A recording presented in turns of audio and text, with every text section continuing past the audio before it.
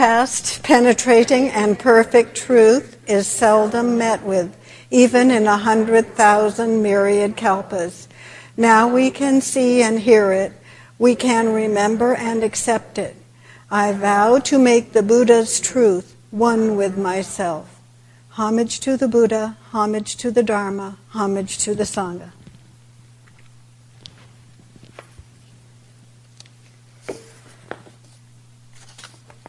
So good morning to everyone here. It's good to see you all.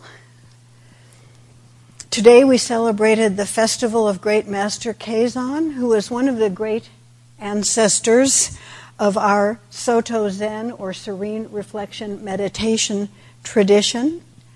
And we joyfully celebrate the fact that he taught us all that he did. I'm happy to say that spring has finally shown itself, however briefly. It's a little late and maybe a little temporary, but I'll take it. And I wanted to ask if any of you have ever experienced spring fever. For me, that can take the form of sort of a fuzzy mental state and a dreaminess, languid, listless, dreamy. And that leads right into what our topic for today is going to be. Buddhists name 5 hindrances that can get in the way of our practice. And they are sensual desire, ill will, sloth and torpor, restlessness and worry, and doubt. The first, sensual desire, is linked with greed. The second, ill will, is linked with anger or aversion. And the 3 final ones belong in the category of delusion. Today's talk isn't likely to have you falling out of your seats with excitement, as it will focus on sloth and torpor, sometimes called drowsiness, lethargy, or laziness. But I like that classical phrase from Scripture, sloth and torpor. Doesn't the sound of those words call up a vivid sense of their meaning? Sloth means a disinclination to action or labor, or more to the point for us, spiritual apathy and inactivity. Oh, I don't think I'll sit this morning. It's a nice day. I'd rather go for a walk. So, it comes from a Middle English word meaning slow. Sloth does. And it implies a lack of willingness to respond promptly when a prompt response is needed, or even to act at all. Torpor is sometimes used to describe the languid state brought on by extreme heat, not a problem we've had here lately. It also means apathy, dullness, a state of mental and motor inactivity, extreme sluggishness or stagnation of function, lethargy, physical or mental inertia. Torpor implies a state of suspended animation, but may suggest merely extreme sluggishness. And listen again to these words: apathy, inactivity, dullness, sluggishness, stagnation, inertia. Just listening to them can make us feel sleepy, which is not what I intend to do here. Long ago, I had a coworker who would sometimes say, "My get up and go got up and went," to indicate that she was feeling tired or lazy. And I liked that phrase and still think of it at times. It describes the condition we're talking about perfectly well. Some of you were here last Sunday when we had a 40-minute period of meditation with the congregation in this hall. That morning, I was feeling run down, weak, and limp. My get up and go had got up and went. I wasn't ill. I had slept well the previous night. I hadn't been overexerting myself at physical labor, and those are some of the usual reasons for tiredness. But I wanted nothing more than to sit in my chair and drift. Just imagining the energy required to walk to the Buddha hall, put on my kesa and find a seat, much less sit upright in meditation for 40 minutes. Just imagining it seemed too much to handle. And yet, it was what needed to be done at that time. So, I made the choice to take it one step at a time. I knew I could take that one first step. Start walking towards the Buddha hall and see if I got that far. Put my kesa on, and I knew that if I get that far, somebody would pick me up. So start walking, put my kesa on, find a seat, take that first step, then the next, and going on. So, having found the seat, I thought, so far so good. The bell rang for meditation, and I was able to stay awake for about 5 minutes. No matter how hard I tried, staying awake just wasn't happening, and I dozed off and on. About 5 minutes before the end of the period, I awoke suddenly and vowed to stay awake for those 5 minutes until the period ended. And I was able to do that by silently reciting part of the scripture of great wisdom to kind of jumpstart things again. Sloth and Torpor have been with me throughout this lifetime, and they're old friends of mine. I say friends because the suffering resulting from these hindrances can actually help motivate us in our practice. Doing a bit of research, I came across a scripture in the Pali Canon where the Buddha notices that one of his chief disciples, Maha Moggallana, is nodding off. The Buddha asks him, "Are you sleepy?" And Moggallana replies, "Yes, I am." The Buddha then goes on to offer 8 suggested remedies for his drowsiness. And typical of the Pali Canon, this section features some repetition. The Buddha begins by saying, advising Moggallana, "At whatever thought torpor has befallen you, not to give it attention. Then it is possible that by so doing, torpor will disappear." So, we can watch our minds and discern the moment the torpor has begun and try letting go of that thought rather than dwelling on it. Suggestion number 2. But if by so doing the torpor does not disappear, you should think and reflect within your mind about the Dhamma, and you should mentally review it. Then it is possible that by so doing torpor will disappear. But if by so doing it does not disappear, you should learn by heart the Dhamma in its fullness. Then it is possible that by so doing, torpor will disappear. I'd say that a bit of familiar scripture can jumpstart your alert mind, and then you can return to your meditation. Suggestion number 4. But if by so doing it does not disappear, you should shake your ears and rub your limbs with the palm of your hand. Of course, this is not for when you're sitting in the hall with others.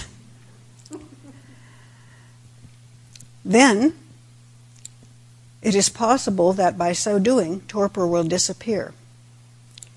But if by so doing it does not disappear, you should get up from your seat and after washing your eyes with water, look around in all directions and look upwards.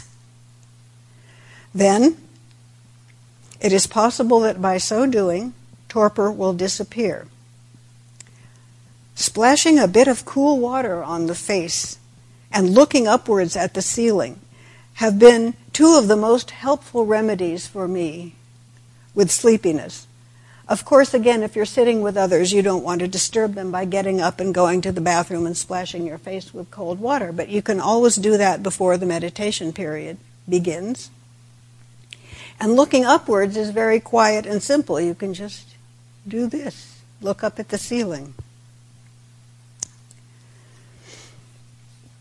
So, number 6. But if by so doing it does not disappear, you should firmly establish the inner perception of light. Thus, with a mind clear and unobstructed, you should develop a consciousness which is full of brightness. Then it is possible that by so doing, torpor will disappear.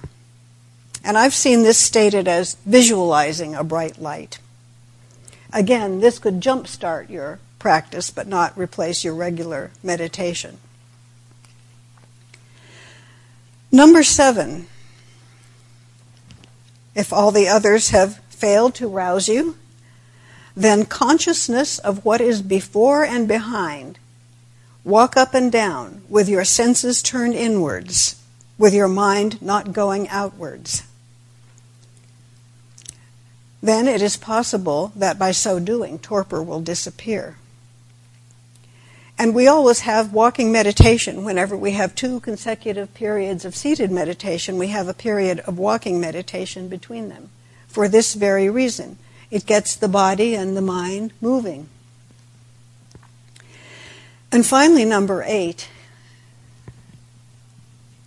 But if by so doing it does not disappear, and here's the Buddha's great compassion, you may lie down on your right side, mindful, clearly conscious, keeping in mind the thought of rising.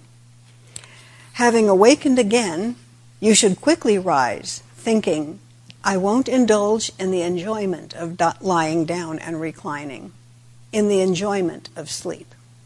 It's not the lying down and resting that's the problem. He says, I will not indulge in the enjoyment of those things.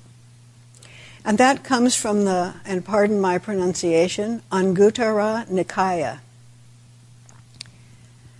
Now, not all these will work when sitting with a group, and not all of them will work for every person every time. But I have found a couple of them to be especially helpful. The splash of cold water on the face, looking upwards or kind of moving the eyes from side to side, up and down, walking or other exercise, recalling a piece of Dharma or scripture that I've memorized. The Buddha gives Moggallana specific postural instructions for lying down to rest, on the right side with one foot atop the other in the lion's pose. Posture is important. Our practice is a practice of body and mind, and straightening my posture helps me to relieve the feeling of drowsiness, both during seated meditation and in daily life activity.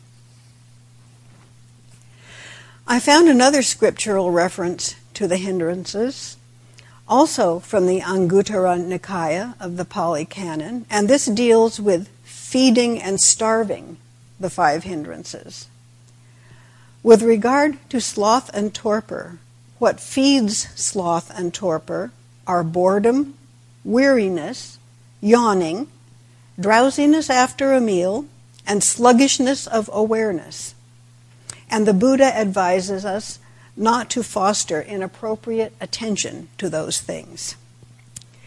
And I'd say at this point in my training that the inappropriate attention can mean indulging them, dwelling on them. Boredom arises, and you think, oh, I'm so bored. When is the bell going to ring from sitting in meditation? The Buddha mentions drowsiness after a meal, and that's why our meditation periods are scheduled before rather than after meals. Well, the evening one is after a meal, but it's sufficient time after the meal for digestion to be complete. So, when I notice sluggishness of awareness, that is what I might describe as a blank state, I make a point to notice some of the sights and sounds around me. The sound of the freeway, a bird singing, or the wind chimes outside, or a point on the floor. Or I straighten my posture. And the Buddha also describes here ways to starve sloth and torpor. And he says that those are the potential for effort, the potential for exertion, the potential for striving. Those potentials are always there, and we can tap into them. To foster appropriate attention to these. And at this time in my training, I take appropriate attention to mean willingness to make an effort, willingness to take the trouble. I want to mention briefly one of the 6 paramitas, which are useful practices both in formal meditation and in daily life. The 4th of these is called Virya paramita, which can be translated as effort, energy, diligence, perseverance, zeal, or enthusiasm, vigor.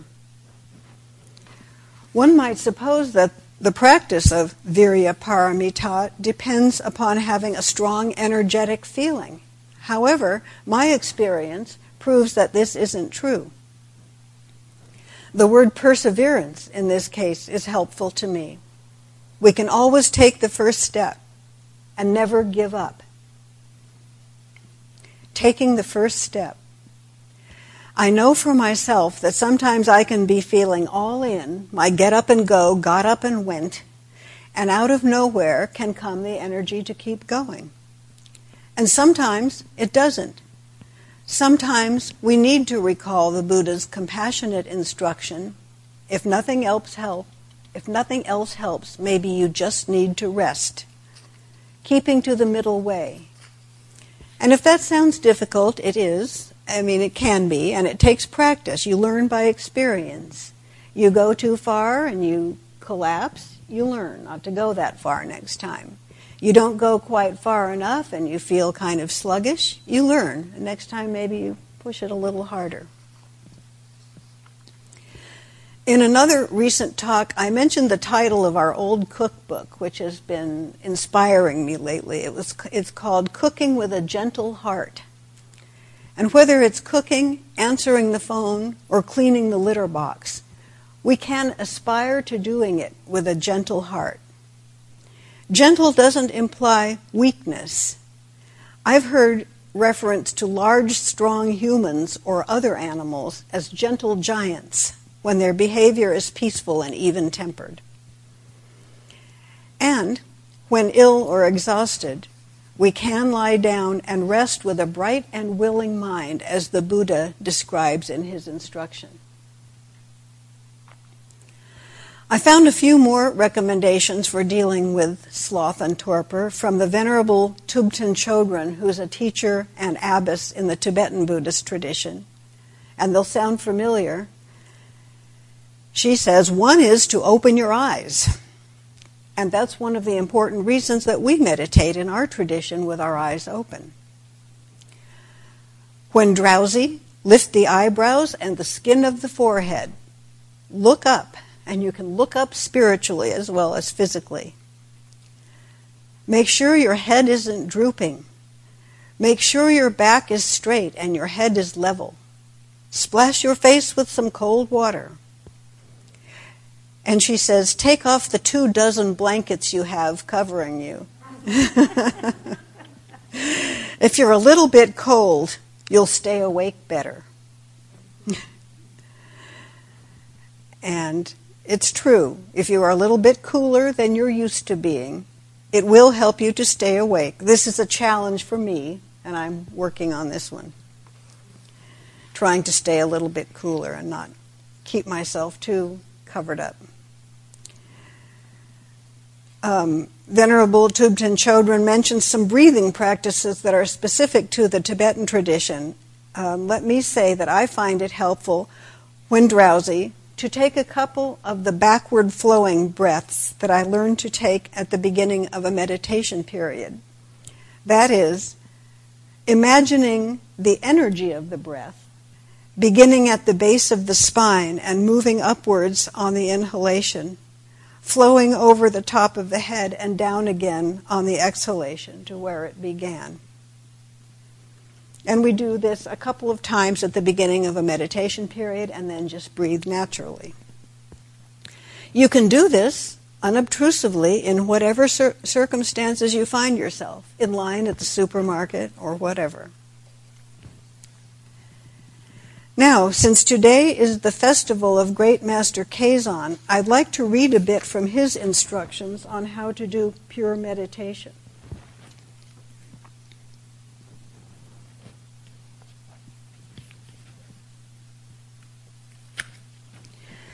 Great Master Kazan says, whilst sitting, if you begin to fall asleep, you should always sway your body or open your eyes wide. Also, focus your mind on the space between your eyebrows. If you are still not fully awake, use your hands to wipe your eyes or rub your body. If you are still not fully awake, rise from your sitting place and walk about calmly, making sure to do it at a normal pace. When you have taken about 100 paces, you will most likely have come out of your sleepiness. Although you are walking, do it as though you were not walking. Be calm and tranquil, and do not thrash your body about. If after walking in this way you are still not fully awake, either rinse your eyes and douse your head with cold water, or recite, say, the introduction to the Bodhisattva precepts. In other words, a short bit of scripture. Apply these various skillful means so that you do not let yourself fall off into sleep. And where I sit in the meditation hall, fall off into sleep is a very likely possibility, because where I sit, I face forward on the edge of a raised platform. And if I fall too deeply asleep, there's always the possibility that I will actually fall off the platform. So I try very hard to not do that. You should observe that the matter of birth and death is a great one, and that impermanence is swift indeed. What do you do about drowsiness when your eye that seeks the way is not yet bright? If periods of drowsiness persist, you should make a vow, saying, because my karmic habits are already heavy, I am now shrouded in sleep. When will I awaken from my dark and confused wandering in the mind? I pray that the Buddhas and ancestors will confer their great compassion on me and remove my dark and heavy suffering. So you can ask for help from the Buddhas and ancestors.